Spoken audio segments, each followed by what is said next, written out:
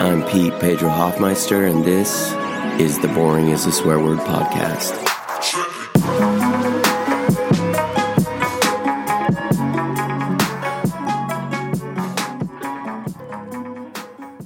People always ask me, what's it like being a writer for a career long term?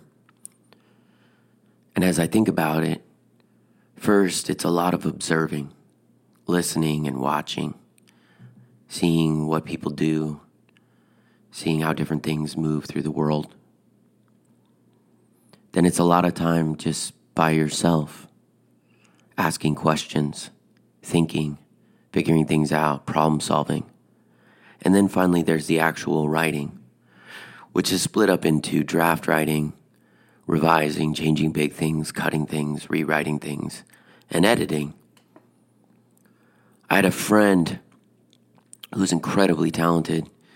He had a master's fine arts fiction from the University of Oregon. I never got one of those because I applied twice to the University of Oregon for an MFA and I didn't get in either time. But he did, and he graduated, and he had a great fiction project. And he spent about 10 years writing 2 novel drafts. And then he told me he quit. He just said, I can't do it anymore. I don't want to be alone in that room writing anymore. And a lot of writing is just being in a room alone, asking questions, problem solving, thinking things through, and then just writing and writing and writing. Then there are the rejections. And people always talk about getting rejected early in their career, but I've been continually rejected even late in my career. I've been writing for about 20 years. This year I was rejected by publishers. I was rejected by literary magazines. Even standard magazines, big magazines, have rejected me this year. And sometimes in strange ways. For example, a big magazine that I won't name by name asked me for an article. So I worked on it for a month, sent it to them, and they were like, I know we asked for this, but it's not quite right. They said, but what if you wrote this other thing? I said, okay. So I worked on another thing for them for a couple weeks, and I sent it to them. They're like, this isn't right for us either. So that's how it goes. And also, if you write novels, which I do, long term, you're going to spend a lot of time just crafting these novels. And some of the novels I've written have worked out and been published. I've published an adult novel, a young adult novel, and a crossover novel that was in between. But I've also written a couple novels that were horrible and didn't work out at all. In this last year and a half, I've been working on a novel that's a sequel to the novel that's with my agent right now. And as I'm working on this novel, tentatively titled The Infinite Universe, the other day, I was just thinking as I was revising it, thinking, this is terrible. This is trash. This is garbage. And I was really coming to doubt the novel and wondering why I'd spent a year and a half on it. And then I get an email that, like so many things I send off, I've forgotten that I even applied for this thing. But I'd sent half of the novel that I was working on, The Infinite Universe, to the Oregon Literary Arts to apply to become a fiction fellow, where they pay you during a time off from work to finish a big project or to start a big project. So I'd sent them half of this novel that I was beginning to think was garbage. For whatever reason, they selected me as a 2021 Oregon Literary Arts Fellow in Fiction. So this summer, I'm being paid to finish this novel that I didn't even think was any good, that I thought was becoming total trash, that I thought I should probably give up on because it wasn't working out. So sometimes, after many, many rejections, you get a moment of good news. So I went back and I did the math, and I looked at my rejections, and I'm now between 500 and 600 total rejections since I started writing seriously 20 years ago. And that works out to 25 plus rejections a year. Some years it's more. Some years it's less, fewer. But usually about 25 rejections a year. But this week, I got good news. I won the Oregon Literary Arts Fellowship for fiction. So this episode is the good news episode.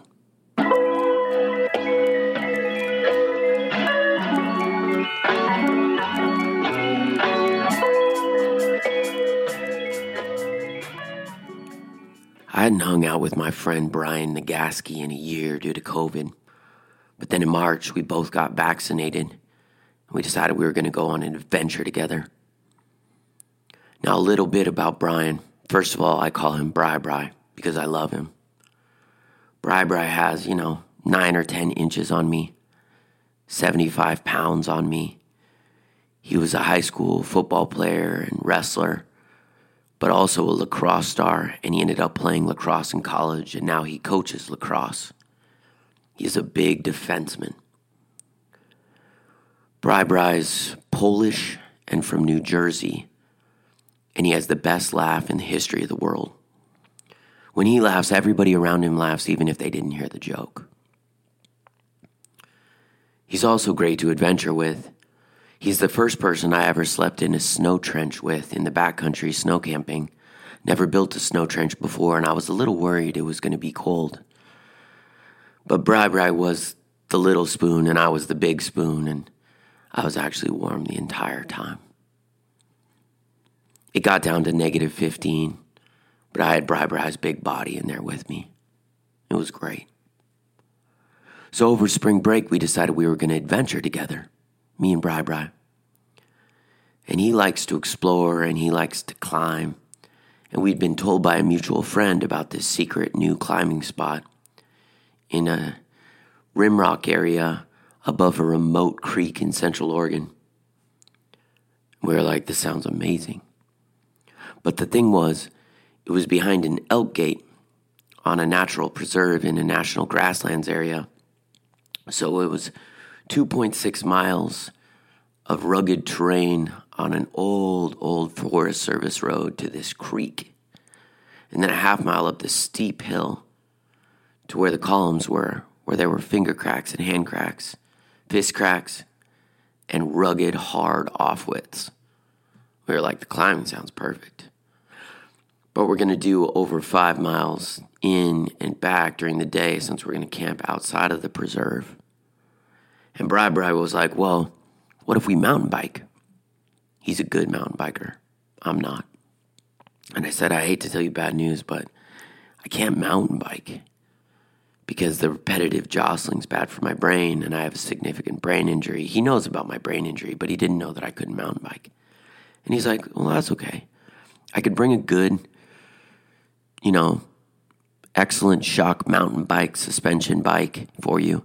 And if it gets too jostly, you can slow down or whatever you need to do. And I was like, well, I'll probably have to push it or weave back and forth and find a really smooth area. And he's like, okay, no problem. So we decide we're going to go to this backcountry area and we're going to mountain bike in.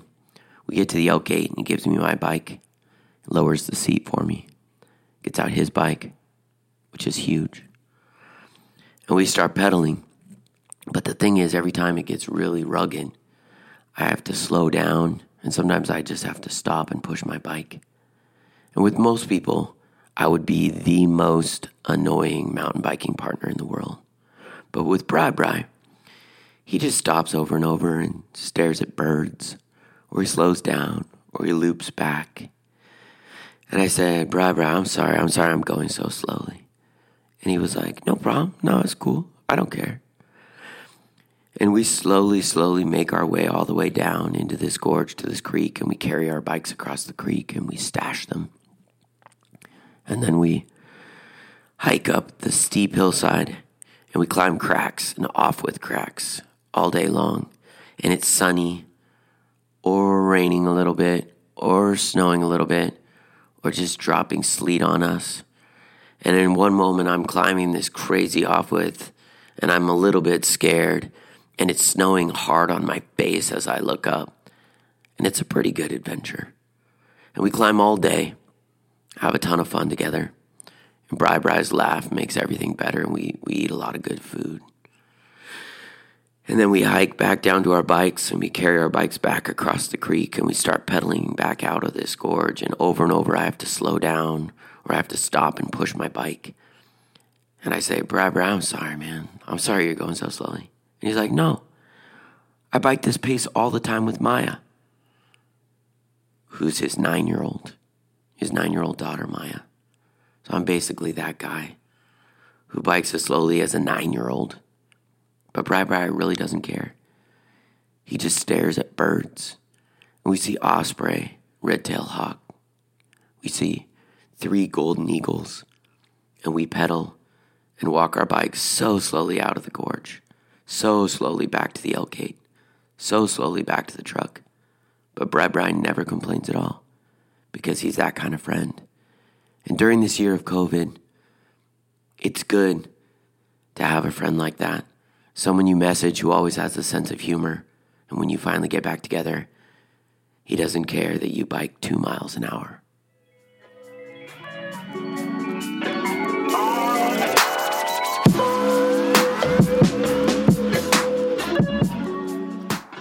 In other good news, I signed with a new agent this last week, Yishai Seidman of Dunno, Carlson, and Lerner Literary Agency, New York.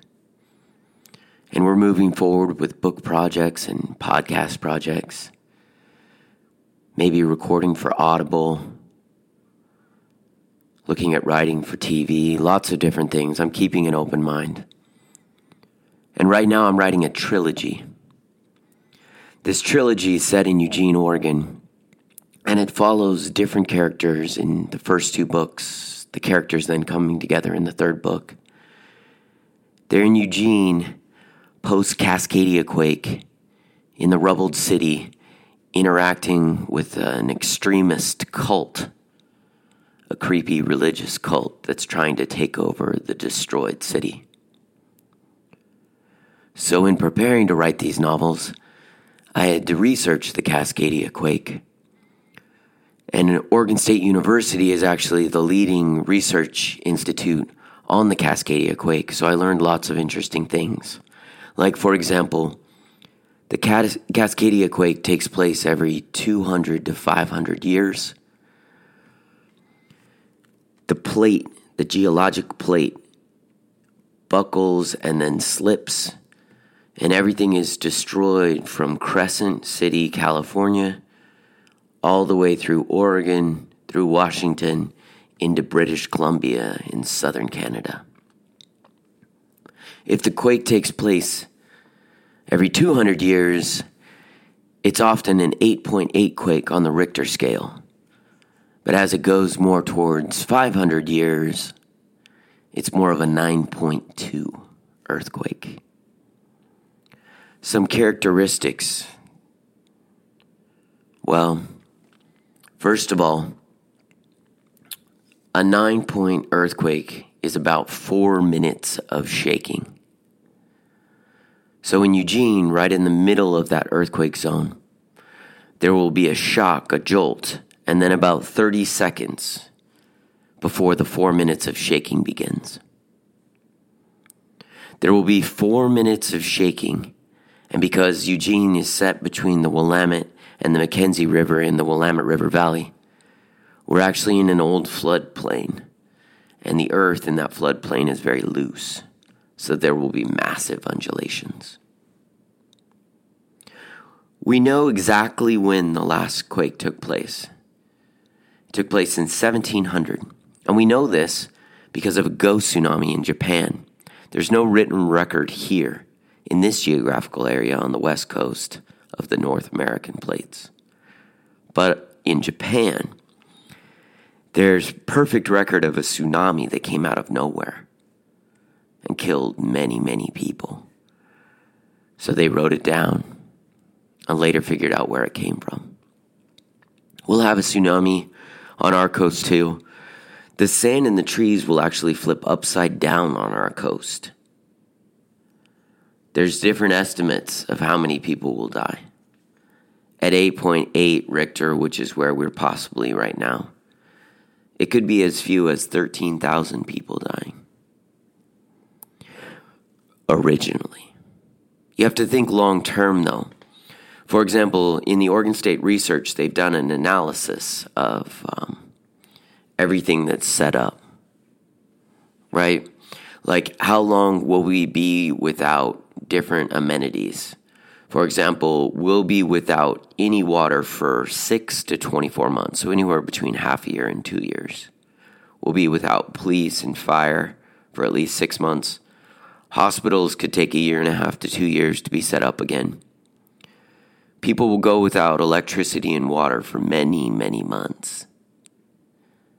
So that sets up an interesting survival situation.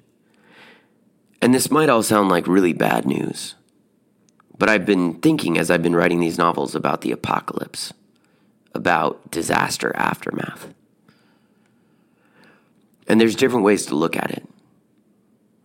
A prepper a while back sent me this list of things that she and her husband are setting up in case of emergency or disaster or apocalypse. They dug a bunker. She said, you need a firearm for each individual in the household and 10,000 rounds. And this is not to acquire meat. This is to protect you and your family from the other humans. And I thought a lot about that. And maybe I'm just not the biggest gun fan. I've shot guns. I would be willing to use a gun to hunt for food. But I thought about what my friend Brendan Leonard said. Brendan Leonard of the website Semi-Rad. He said, if the world gets to a place where I have to shoot my neighbor over a can of beans, that's not a world I want to live in. And I'm with Brendan on that. The other thing is that I think about my experiences in the past where I've been challenged or where my neighborhood's been challenged. And it hasn't been that violent post-apocalyptic situation that writers like me conjure up for novels and for movies and for Netflix shows. For example, a couple years ago, we had a pretty catastrophic ice storm in the Willamette Valley. Obviously, it was winter since it's an ice storm. Very cold. The rain was forming in the clouds, but it was in the 20s as it hit the ground, so everything got covered by a coating of ice, about an inch thick, ripped down trees, broke roofs that were weakened, destroyed cars, completely stopped the city. For 4 days, most places had no power. So in our house, we lit a fire in the fireplace, we put sleeping bags there, we gathered candles, and we played board games and cards by the fire. And we slept in warm sleeping bags. We boiled water, put the boiled water bottles in wool socks and put them down in the bottoms of our bags. And actually, we had a great 4 days. But even better, I set up a camp stove and propane on the front porch, put a lot of mugs and dishes out there. And every morning, our neighbors from the right and our neighbors from the left and our neighbors from across the street would gather in our front yard, and I would boil water, and we would make hot chocolate, and we would make coffee, and we would all drink coffee and hot chocolate and tea for an hour or two each morning.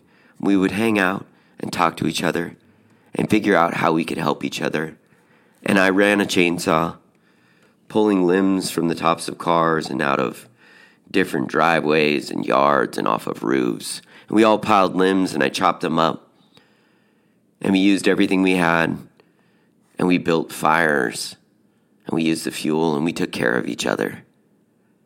And that's what I think maybe will happen in post-disaster Eugene.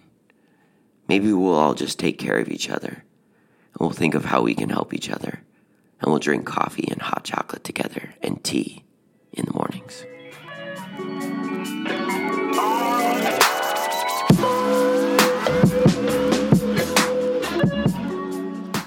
In other good news, people make me happy. I love waiters and cashiers. I love neighbors and nurses. Everybody has stories and interesting moments if you ask them questions. My high school students are hilarious on Zoom. For example, I have a shirtless senior boy who keeps a white cockatoo on his shoulder each day during Zoom. Sometimes his bird plays with his cat. So he'll have the cat on his lap, the bird on his shoulder, and the bird will dip down to peck at the cat's head. And the cat will take a lazy swipe up at the bird. And I'm supposed to be teaching, I guess. But I'm completely entertained. And lately, my rock climbing students and I have been coming up with the worst food products you can drink during Zoom class. I'll hold up a mug and I'll be like, what could this be filled with? And a 9th grade girl will say, what if it was 12 ounces of cold mayonnaise? And I'm like, yes. Imagine that. Or a junior girl recently came up with the idea of drinking a hot cup of microwaved clams. That made me pretty happy. And other people who make me happy, I love it when professionals are off topic. For example, my wife, Jenny, she didn't have her wisdom teeth out when she was a teenager like most people.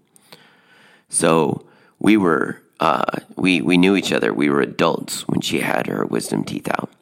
And for whatever reason, her dentist who was extracting the 4 teeth decided that she didn't need to be under.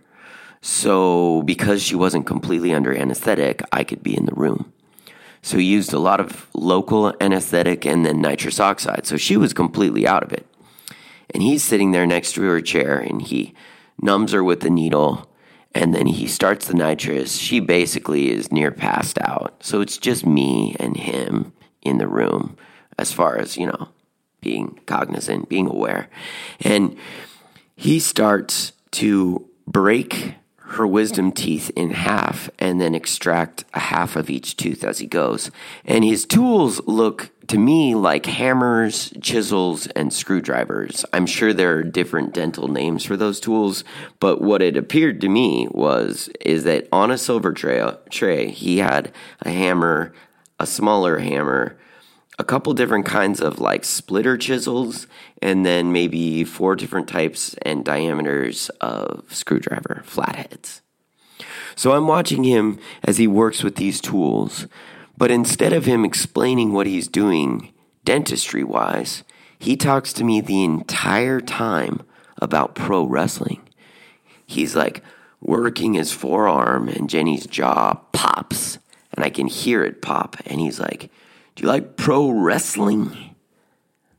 And I'm like, no, I mean, tell me about that. I try not to say no when people ask me if I like things, because if you say no, they won't keep talking. So I'm like, I don't know much about that, like, tell me about pro wrestling. And he's like, I'm not into modern pro wrestling. I'm into like 90s pro wrestling, maybe 80s a little bit. I like to watch the old video cassettes on my VCR. And I'm like, okay. So he rewatches 80s and 90s pro wrestling. And so he's talking to me about pro wrestling. And he's splitting a molar with a wedging tool and a hammer. And he's saying, did you ever see Rena Greek as Sable?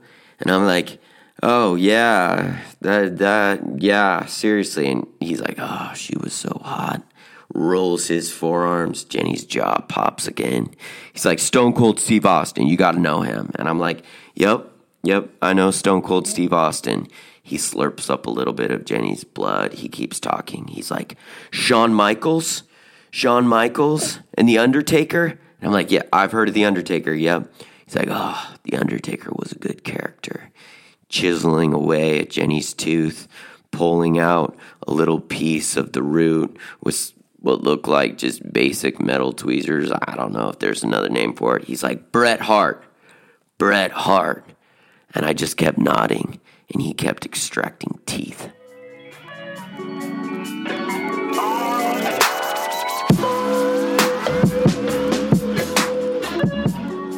I haven't geeked out for a while on this podcast, and geeking out on random and esoteric topics makes me happy.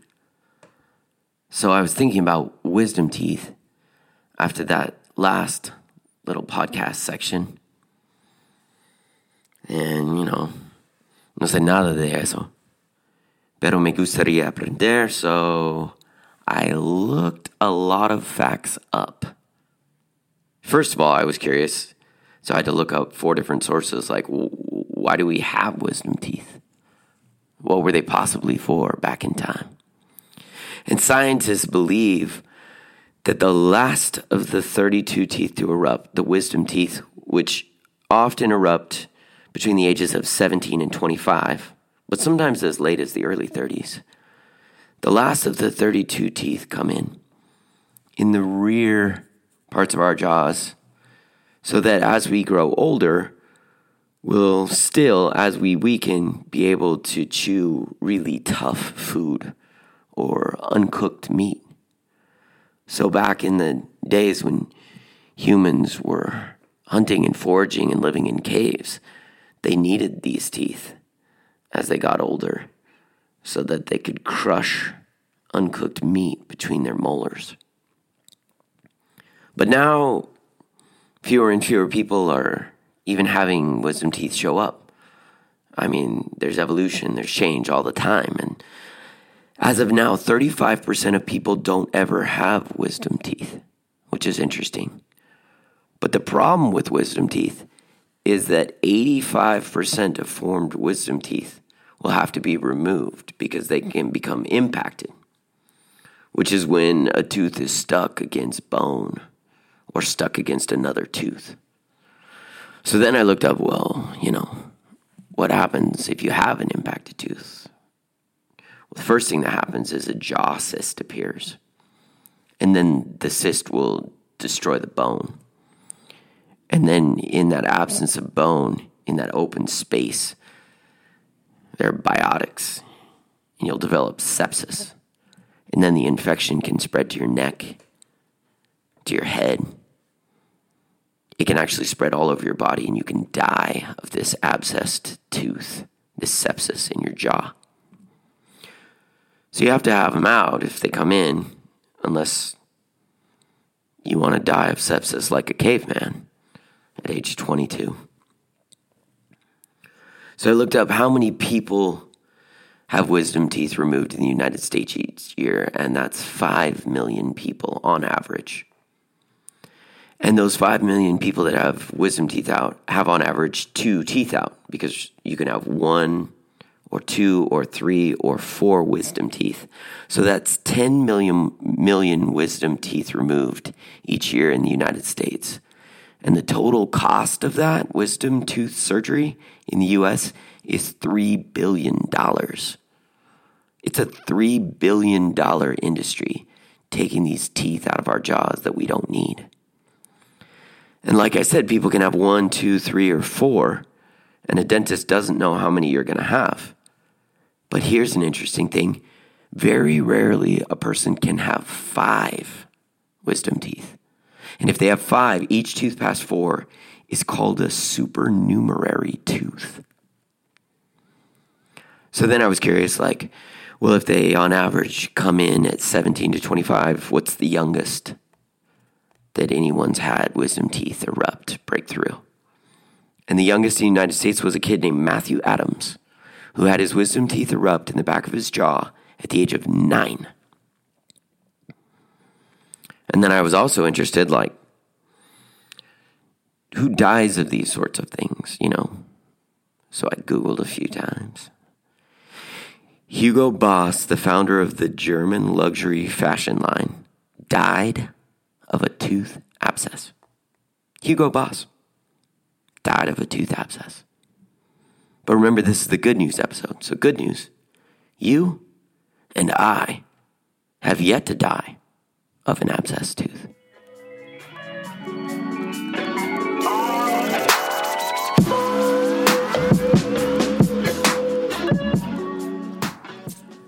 And in a final piece of good news, this week I got to hang out with my childhood best friend, a friend that we used to run around the Sumner, Washington forest together, or the fields of Camp Sherman in Central Oregon, near their family cabin where I'd go to stay with them for a few weeks at a time. We would catch crawdads and eat them with butter. We would sleep under the stars together out along the fence line in the forts we built. So my best friend the other day, he took me to his favorite spot in Eugene. It's on a little backwater off the Willamette River. A little run with a dam drop where you can swim face up, head backwards, head downstream, drop over the dam with your eyes open, flip into this little pool. And he and I talked for 4 hours as I fly fished with a maroon caddis. And I got 3 fish, 2 hatchery trout, and 1 15.5-inch native, 1.5-pound beautiful rainbow trout that we held and then released back into the water. And that was a really, really nice moment with my friend. So it's dedicated, this episode, to my childhood best friend, Mike Wilt. Thank you for always being my friend. And to all of you out there, the listeners, if you like this episode, please give it a 5-star review or write a review on iTunes. And thank you today for listening to the Boring is a Swear Word podcast.